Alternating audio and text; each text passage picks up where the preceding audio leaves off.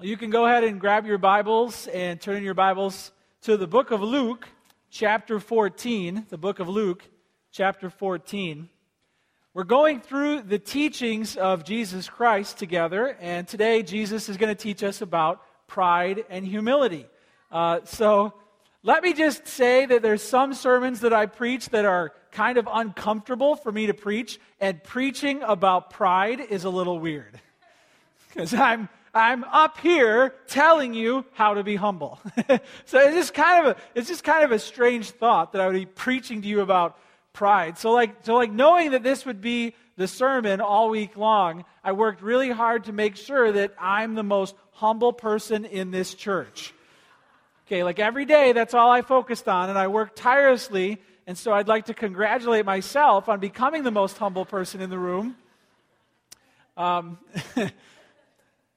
No, honestly, in studying for this sermon, allowing the Lord to confront me on pride, allowing the Lord to teach me what true humility is and isn't, I got to say it's been one of the most formative sermons that I've ever prepared. So I trust that what the Lord has first done in my heart can also overflow into your heart. So let's pray, and then the Lord Jesus will talk to us about humility. Let's pray. Father in heaven, we thank you that you cover such practical topics in our lives, in our hearts, as humility, pride. We humble ourselves in prayer right now. We humble ourselves before you as we open your word. We want you to teach us. We want you to speak to us. We want you to form us.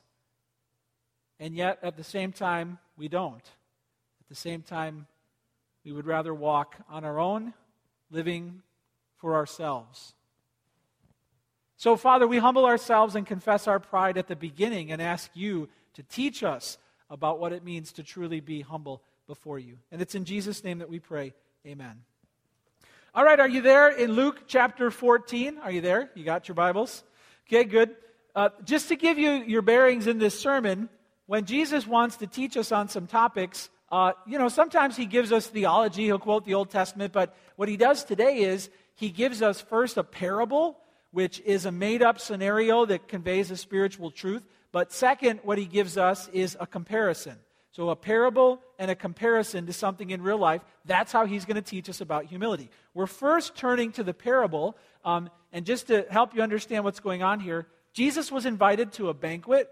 So he showed up at a prominent Pharisee's house, a religious leader, a church guy who knew people, and he was a somebody, and Jesus got invited to a banquet at his house. While Jesus was walking in, he saw how the people were sitting down in the places of honor, and it's in that setting at a dinner party with famous people that Jesus told this parable about humility and pride. So look at Luke 14, verse 7, it says this. Now he told a parable to those who were invited, when he noticed how they chose the places of honor, saying to them, when you are invited by someone to a wedding feast, do not sit down in a place of honor, lest someone more distinguished than you be invited by him, and he who invited you both will come and say to you, give your place to this person. Then you will begin with shame to take the lowest place. But when you are invited, go and sit in the lowest place, so that when your host comes, he may say to you, friend, move up higher. Then you will be honored in the presence of all who sit at table with you. For everyone who exalts himself will be humbled, and he who humbles himself will be exalted. Write down the truth, and then I'll explain how he got us there. Write this down. If I exalt myself, I will be humbled. It's a truth that God has declared in his word, and the story, the scenario Jesus made up is meant to show you the reality of how things work in God's world. If you exalt yourself, you will be humbled. Every time. It's a spiritual law. Jesus drew this truth actually from Proverbs 25, 6-7. He just illustrated it in a new way. He wants us to think about a wedding feast. He said, imagine if you go to a wedding feast. So just to give you that frame of reference, I brought a picture from my wedding. Do you want to see a picture from my wedding? You want to see a picture? Here's a picture from my wedding. There we are. Aww. That's back when we did know everything. You're young, just out of college, had degrees, and and so think wedding, all right? Put yourself in a wedding. And what Jesus says here is, when you're invited by someone to a wedding feast, notice it's not your party. Notice it's not a party in your honor. Someone invited you. Do not sit down in a place of honor, lest someone more distinguished than you be invited by him. So we don't know culturally how this all worked, but Jesus is imagining you showing up in a wedding, walking in, looking around, and they just didn't set out table assignments. So you're going to look around the room and you're going to be like, where do I sit? Over here we have the head table. And there's all these important, rich, prominent, lovely people. I love you people. Wow. Welcome to the party. In fact, I kind of want to sit with you people because you've got the best seats. You're going to get the hottest food. You're going to be closest to the bride and the groom. Like, this is where I really want to sit. You know, all you common folk here, you're going to do fine. You've got an okay view. You're going to get your food reasonably in time. And you people over here, you're the weird ones.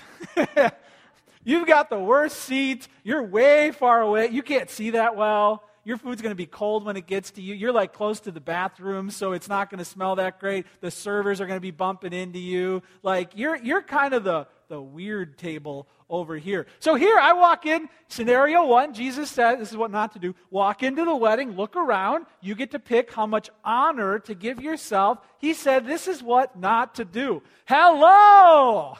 Hey, how's everybody at the awesome table doing? I'm just going to sit here in the best place in the front. It would be the equivalent of someone showing up to your wedding and appointing himself the best man. I'll just sit here and get my speech ready. Then after I give my speech, I'll give my speech and then everyone in the room will clap. Go ahead and clap for my amazing speech. Oh, thank you. Oh, thank you. Now that's the night that I'd like to have. And Jesus says that's pride. He paints a picture of the fool who walks into the room, estimates his own honor and worth as greater than anyone else in the room, and sits in the place of honor. Now listen, you're supposed to understand that makes a statement to every other person in the room, and it makes a statement to the host. See, I'm going to seat myself. He's not going to seat me. I'm even almost, I know better than him where I'm supposed to sit, see? And I'm kind of dubbing myself more honorable than all of you, especially all of you over there. That's a portrait of pride. It's exalting myself.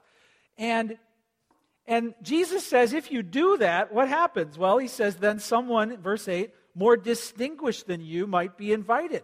And he who invited you both will come and say to you, give your place to this person. And then you'll begin with shame to take the lowest place. So here I am at the honored table, about ready to give my speech, okay? And then Mark here gets up and says there's been a mistake. Come on, Mark, you got to tell me there's been a mistake. And then he takes me by the hand while all of you are watching and walks me to the worst place. Yeah.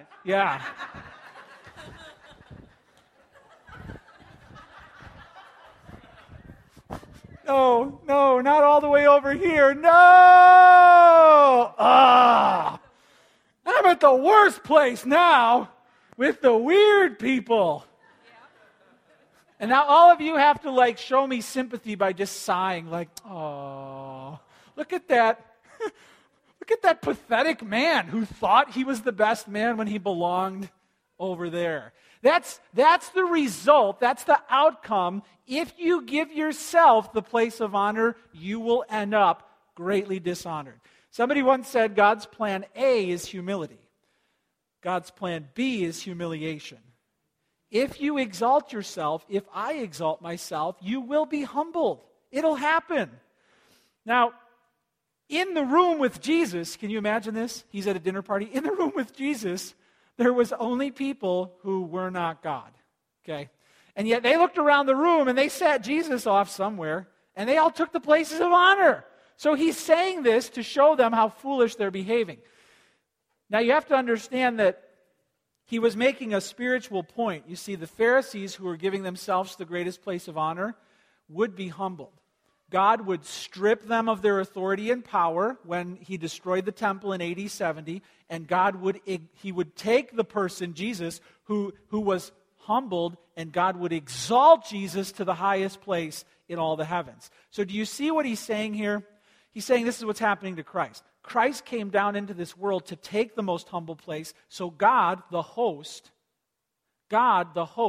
can lift him up to the greatest place of honor. And he says that's the way he's going to treat you.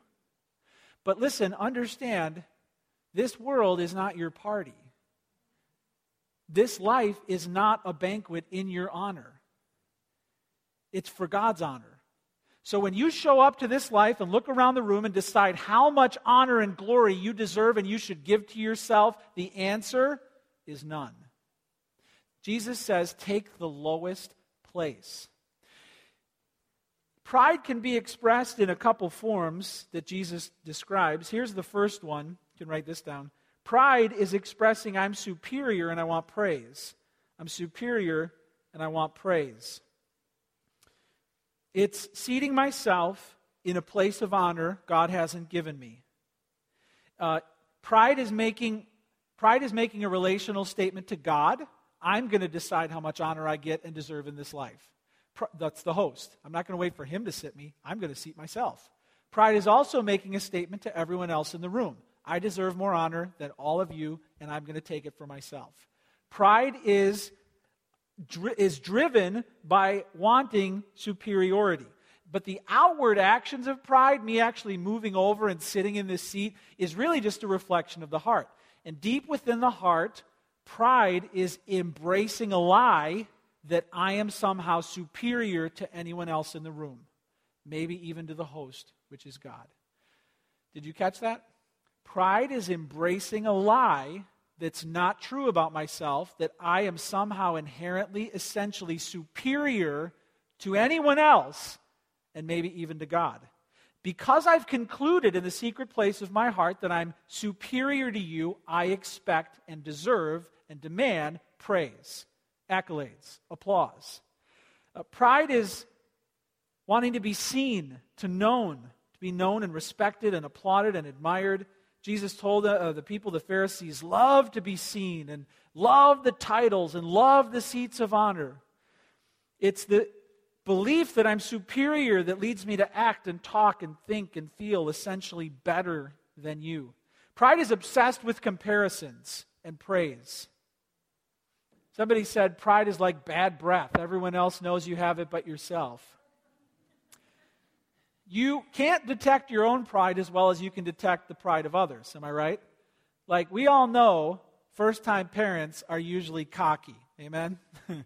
You find somebody who just had their first child and they're like 1 month old and they're that mom. They know everything about child rearing and what they should feed their baby and how they're going to raise their baby. And they read the latest blog article and they're going to tell the mom with 6 kids or heaven forbid their own parents the right way to do it.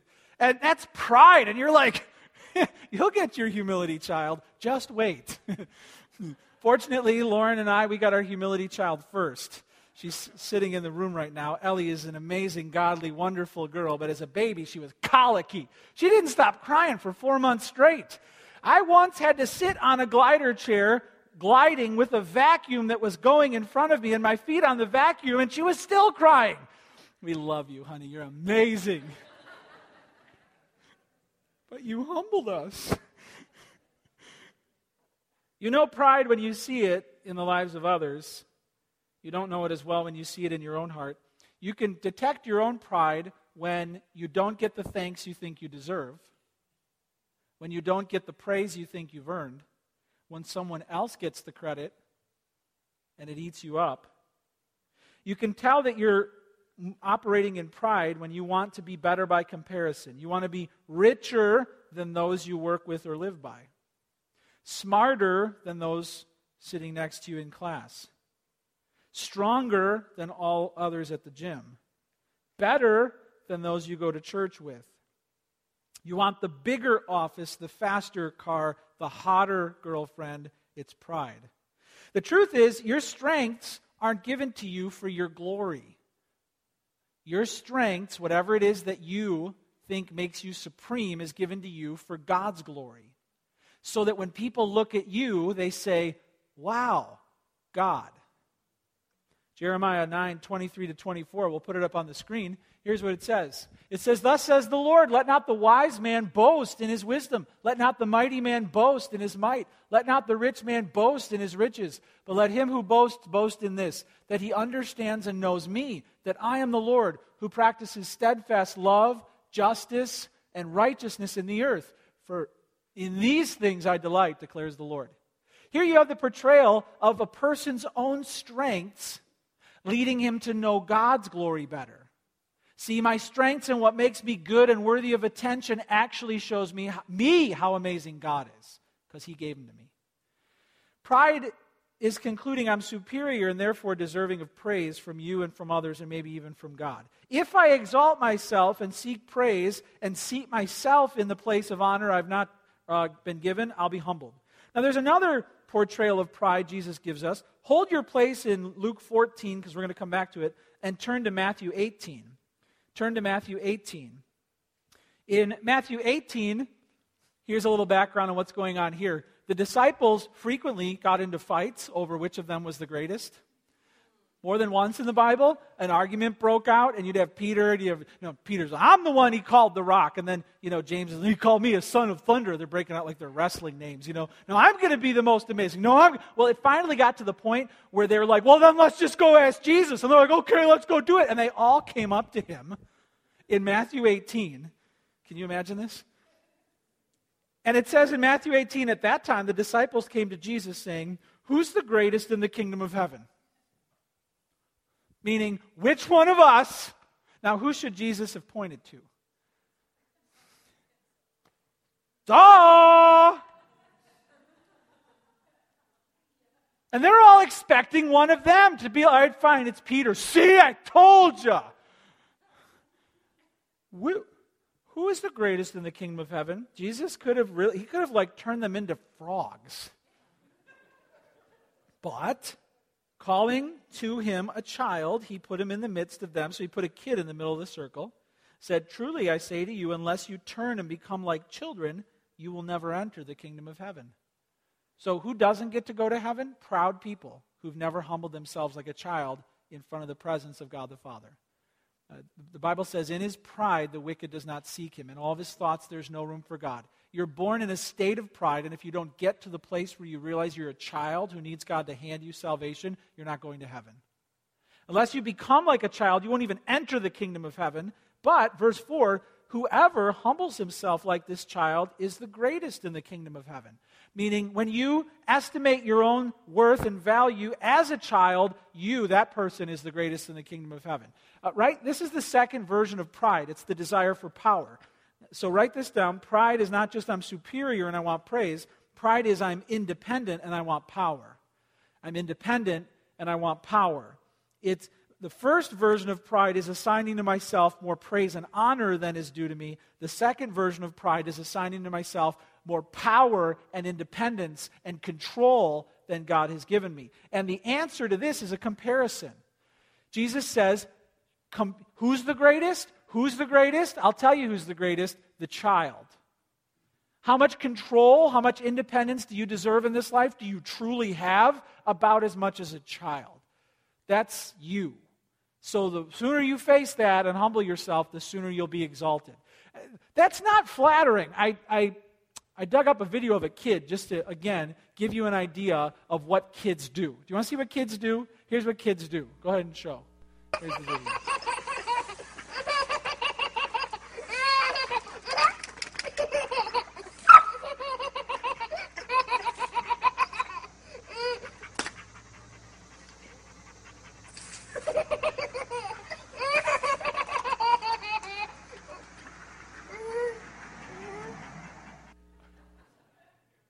Who's the greatest in the kingdom?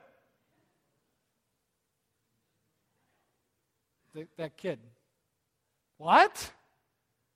Like, he doesn't even know anything, and he can't even do anything alone, and he's so vulnerable to needing protection. Pride lies to you about yourself. That is who you are. Do you understand that? Humility is facing it. It's facing up to the reality of just how dependent you are on God's power and control over your life. So pride is desiring independence and power. I want this prominence or authority. This shows up in our world. How do I know if this is me? Maybe you're not you don't go after the type of pride that gets you on stage and gets everybody clapping for you, but maybe you're more the silent, independent type. You want more control than God has given you over your affairs. This is the wife who tries to control her husband's spending. This is the mom who tries to control her kids' teachers. This is the husband who tries to control his wife's schedule. This is the layman in church who tries to control the leader's decisions. It's a desire for more control than is rightfully yours. The symptoms, if you struggle with this form of pride, is worrying endlessly about the things you can't control, anxiety, which leads you to become bossy with those around you, explosive, controlling, divisive. Why? Why? Because you really think you deserve more control in your life and maybe even in others' lives than you have. Deep down in your heart, there's a lie that you're believing. You're believing you can do a better job than God. That's pride. That's pride. Are you having a hard time getting to sleep? Are you having a hard time finding a place of peace? Maybe it's because you're trying to take more control over your lives and others that is rightfully yours. You're putting yourself in a higher place of control than you ought to. You're not the guy seeking the best table at the banquet. You're the person who's reaching over into other people's lives and grabbing the wheel and trying to control their actions. You're even reaching up into heaven and bemoaning what God has allowed into your life and trying to re-steer what He's doing because you really have convinced yourself that you need more control because you think you can do better than God. I'm independent and I want power. You'll be humbled. The Bible says you'll be humbled. If you exalt yourself, you'll be humbled. Hey, is God humbling you? Is He humbling you right now? Is He humbling you physically by allowing you to suffer? Reminding you you're dust that He breathed on? Is He allowing you to suffer mentally? Your nerves are fried because you're not capable of bearing the burden of the world like He is? Is He humbling you financially? Things have gotten lean, unexpected purchases, bills, setbacks to show you you're not supposed to be your own provider? Is He humbling you relationally by bringing a difficult person into your life? Someone who makes it hard for you to be kind? Or maybe He's humbling you because you've been a difficult person and others are avoiding you, and He's allowing you to see what happens when you're proud. You will be humbled. He's doing it because He wants you to stop pretending that you're perfect and you have it all together. He wants you to stop pretending like you can or should control all the uncertainties in your life and in the lives of other people. He basically wants you to let God be God alone. That's humility. Pride is a search for independence and power that is not rightfully yours. It's a search for superiority and praise that is not righteously yours. And it's exalting yourself, and if you exalt yourself, you'll be humbled. God has definitely been humbling us, Lauren, in our life. I told you last week I had a serious infection in my eye, so I woke up last week in excruciating pain. By Wednesday, I couldn't see my hand with my right eye. It looked like my eye got painted over. I went into the doctor for a checkup, and the doctor, they always put the same letter up on the wall, every doctor. The answer to the first question is always the same, right? So they put the big E up on the wall, cover my eye, and they're like, what letter do you see? And I said, well, I know the letter because you never changed the answer. But I can't see it. They're like, you can't see it? I said, I can't see it. And they're like, better one or two? I'm like, I can't see it. It doesn't matter what you do. The eye is blind. And it just reminded me, they told me how your eye has layers and there's fluid in there and you've got a gland that cleans it out like a pool filter, and if it gets messed with even for a day, you can't see anymore. And that was so humbling. As I had to wear an eye patch and have other people drive me around and couldn't read and play catch with my kids, like for a whole week, it was so humbling. God will humble you to show you you're not God. He's humbling me to remind me I need Him to give me health, to give me wellness. If I exalt myself, I'll be humbled. If I believe I'm superior or independent and want praise and power, I will be humbled. But here's the second half. And we're going to go through the same verses again and just pull out, instead of pride, we'll pull out humility. So if I exalt myself, I'll be humbled. But write this down. If I humble myself, I'll be exalted. If I humble myself, I'll be exalted. So look back at Luke chapter 14. Luke chapter 14. So Jesus told in the parable, the first guy walked in and sat down in the place of honor. Verse 9, the host came to him and said, give your place to this person. And then with shame, that person was humiliated. Now look at verse 10. But when you are invited, go and sit in the lowest place. So here's humility. Here's humility. All right, just arrived at this wedding. Looks like, a lot of common folk here. Wow, look at those people over there. They're pretty smart, handsome, famous, rich, prominent. Where should I sit? Well, I haven't really seen the host yet, so I'll just take the lowest place over here with all the weird people. Why? Why? Because I've decided this is about all I'm allowed to give myself. No real honor. None. I'm going to give myself no honor. And I'm going to wait for that host who's seen me, Mark, from across the room, realizes I've somehow mistakenly I've sat down in the wrong place. And he's going to, let me read what it says. It says, sit in the lowest place so that when your host comes, he may say to you, here's your line, Mark, friend, move up higher. Oh, then you'll be honored in the presence of all.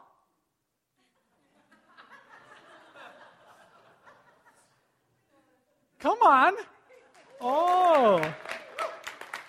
See, now you're not only honoring me because I belong at this table, but he didn't even know it. He sat with those people. We didn't even sit with those people over there. And then I end up in the place that the host has given me. That's humility. Humility is when I have the ability, I give myself the place of least honor, meaning I don't expect or feel in my heart I deserve any honor or sense of superiority over anyone in this room. Okay? And I don't expect praise from anyone in this room, and I'm willing to surrender and wait for the host.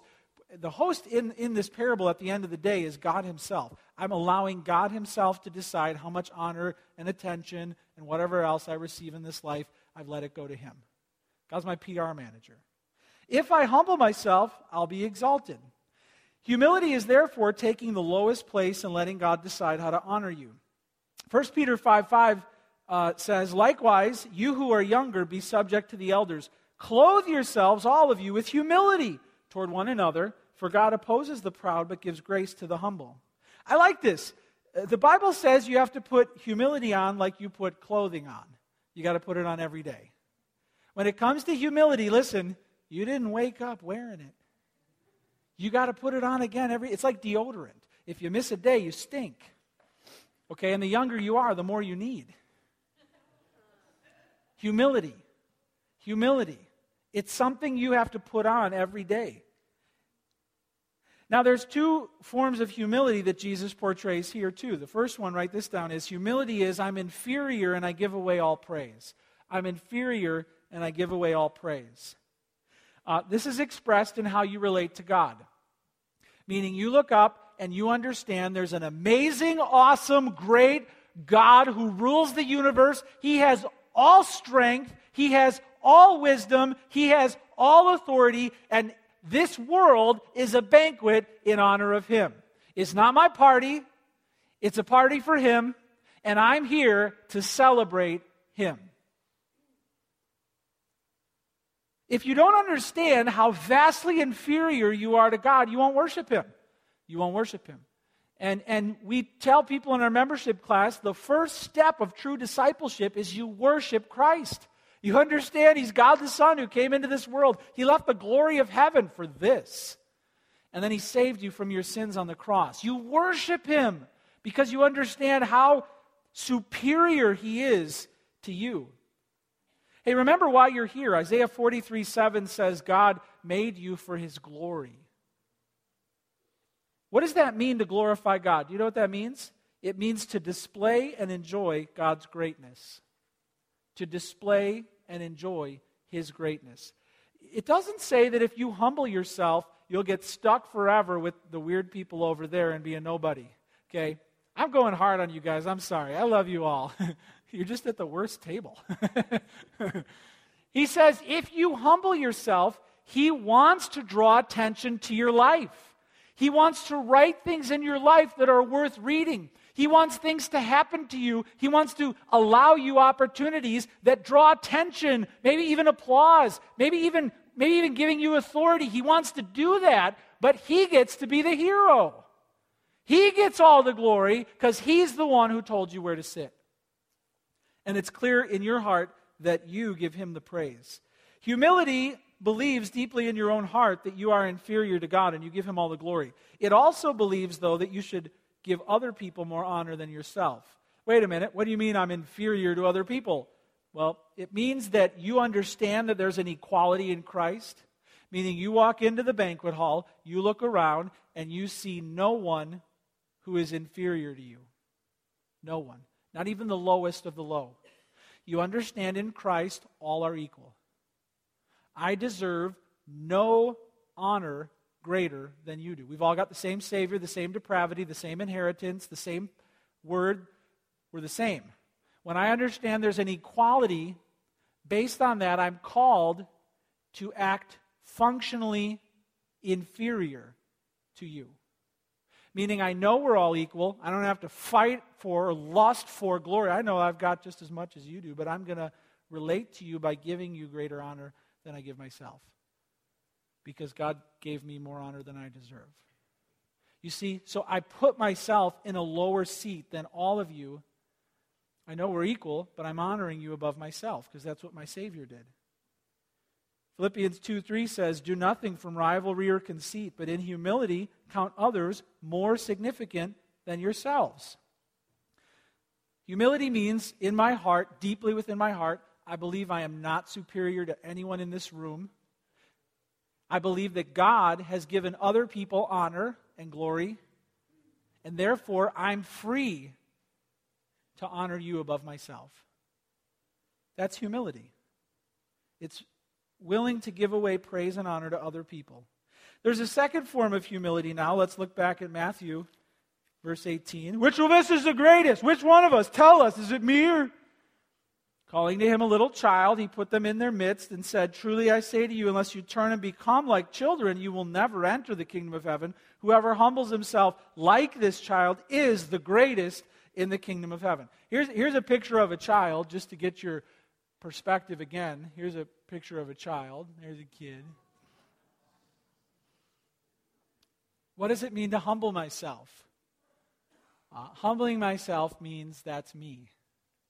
That's me.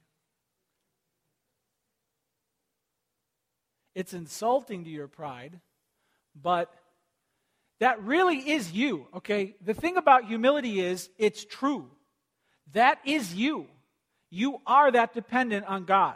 You are that ignorant compared to Him. You are that needy for Him to take care of you. That is you. Humility is believing the truth about yourself. Pride is believing a lie about yourself. That is you. I don't know. I've been to school. I've got degrees. I can do some things. Do you know what I learned last week when I was in lots of waiting rooms? I read an article about our universe. Do you know that it says in the middle of our Milky Way galaxy is a supermassive black hole? All of the billions of suns in our galaxy spin around a supermassive black hole. Do you know what black holes do to stars? They suck them in and tear them to pieces and spit their guts out all over the galaxy. That's what black holes do, supermassive black holes.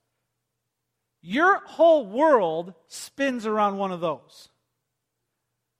And you're worried about college tuition and gas prices? You don't trust God to watch over your kids when you're not around? Like, God's taking care of some pretty big, serious problems for you every moment. And you're not going to trust Him with these microscopic fears of yours? The truth is, I am already dependent on God to keep my whole universe together. When they figured out the whole universe was moving and nothing was stationary, the truth that they discovered was God is the only stable thing in your world. Nothing else you can trust to bring you stability. No one else you can trust to give you security. God is the only stable thing in your entire universe. The kid is you. You're that. That's how we were put in this world. So dependent on Him, and facing it makes you humble. If I'm dependent, I'm willing to give away power. You can write that down if you haven't already. Humility is, I'm inferior, so I'll give away praise, but I'm also dependent like a child, so I'm willing to give away power and control. I'm willing to give it away. I don't have to hoard it or believe that I alone should wield it. I'm willing to give it away. How does this version of pride show up in the heart? Well, this is a person who's willing to let go of control in their lives, in their own lives. This is a person who submits to authority even when it's imperfect. This is a wife who trusts her husband to lead even when he fails. She's not bitter, she's not contentious. This is a husband who doesn't put his wife on a leash or micromanage her. This is a mom who lets her kids solve their own problems and even fail, and then teaches them to run first to Jesus and not to her. This is an employee who understands that their boss is imperfect and uses it not as an excuse to slander, but to pray. You see, I understand I'm dependent like a child. I deserve about as much control over other people as a child does over the parent. Not much. And I'm willing to let go. I'm willing to let go of control. I don't have to be God to myself or to others. That's humility. It's seeing that you really are inferior to God and you should act inferior to others who God has honored. It's seeing I'm dependent on God and understanding that I should also help others and serve them and not expect to be served by them. Matthew 23:11, Jesus said, "The greatest among you shall be your servant," taking the lowest place in terms of authority and entitlement. That's humility. I really want you to have a clear understanding of what humility and what pride look like so you can clothe yourself with humility each morning. Here's a chart that I put together. This just kind of lays out pride and humility as you can express it in three relationships. You know, when it comes to others, pride is honoring myself above others. I use others, control others, and want to be served by others. Humility is honoring others above myself.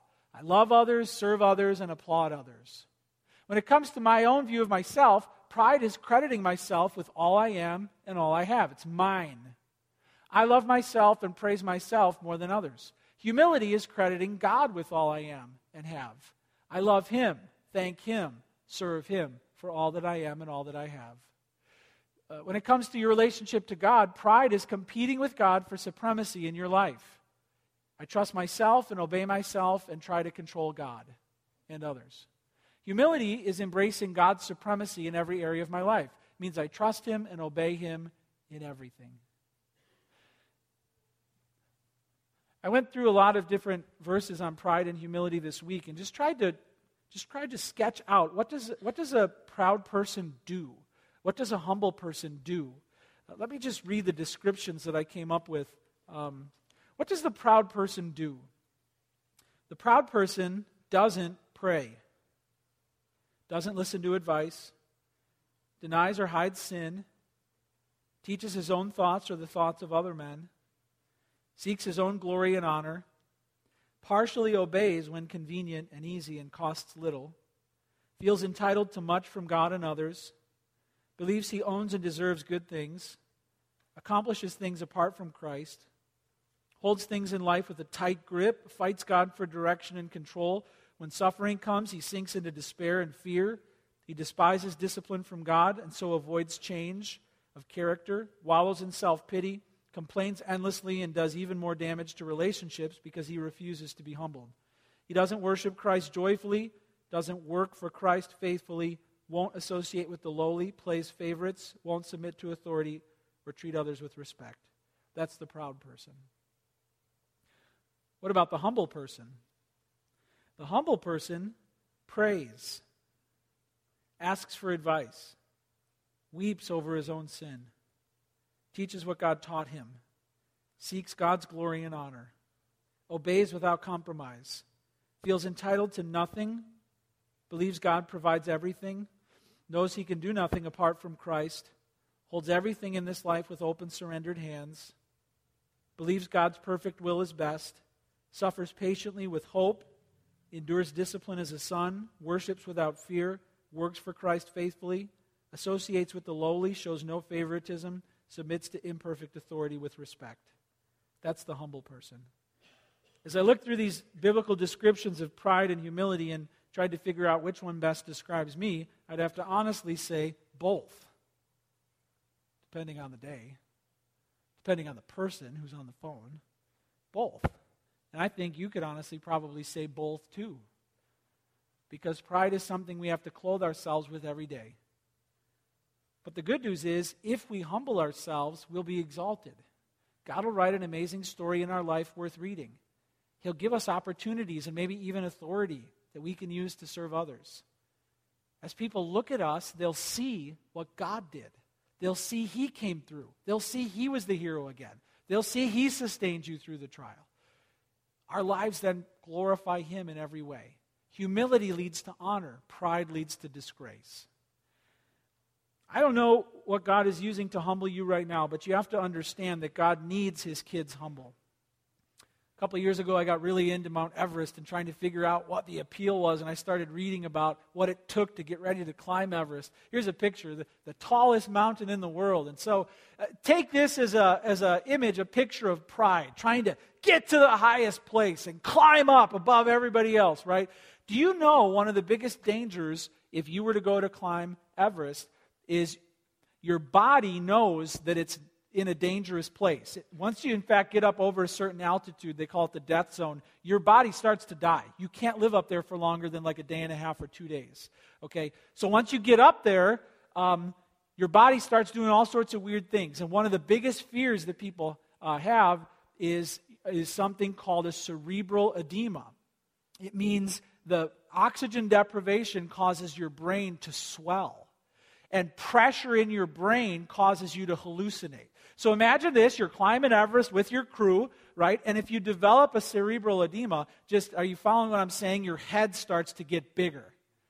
You're climbing up the mountain and your head literally starts to get bigger. Do you see how that kind of portrays pride? Do you know that when that starts to happen, you start doing such foolish things? You're convinced that you're too hot, so you start to take your clothes off. So you're climbing Everest and some dude's taking his gloves and his hat off and starts stepping out of his snow pants on Everest. And you're like, what's he doing? Well, the Sherpas know what's going on. They know their head is swelling. In addition, you think that you can walk back down to base camp. So after you get your snow pants off, you start walking off the side of the mountain. And then they have to tackle you. And it happens so quickly. And do you know the only thing they can do to save your life? There's only one thing that will save you. They've got to get you lower. You have to get to lower altitude now. And if they can't get you lower, you die. And if they get you lower, the brain swelling goes down and you survive. Do you see how physically dangerous it is to get to that prominent place on the world? Spiritually, God knows the same thing. When you start swelling up in your head and trying to get up the mountain, the only thing God can do to save you is to knock you down. If you exalt yourself, He will humble you. And I think God is always humbling His children. The question is, what is He using in your life to humble you right now? And are you allowing Him to develop humility in your heart? You have a choice. You can allow Him to humble you, or He'll do it anyway. Humility or humiliation, it's your choice. I want to give you a chance right now to respond in prayer to what you've heard by humbling yourself before the Lord and allowing Him to be the one who gives you whatever honor He wants, whatever power He wants. He's free to give. He's free to take away. Let me give you a chance right now to close your eyes, to bow your head, and to humble yourself before the Lord. Let's pray. Father, we so often need reminders that we are not God and that You are.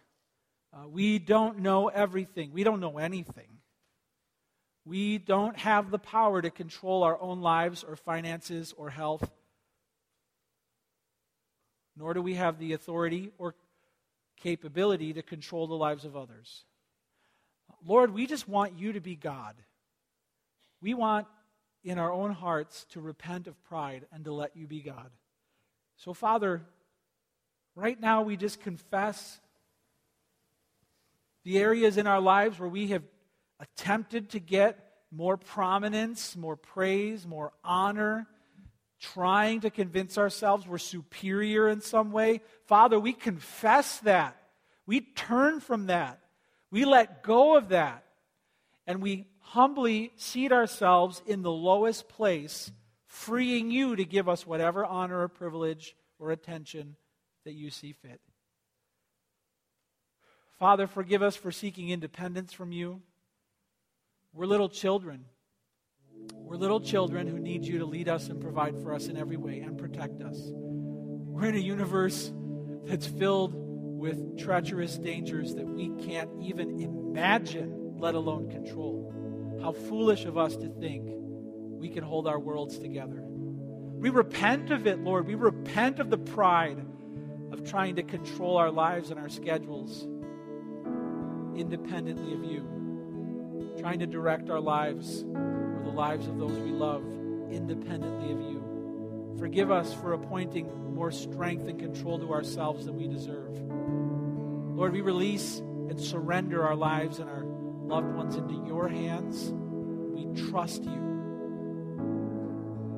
Father, teach us humility and exalt us, writing stories of your greatness that will bring glory to you. This is our prayer in your name.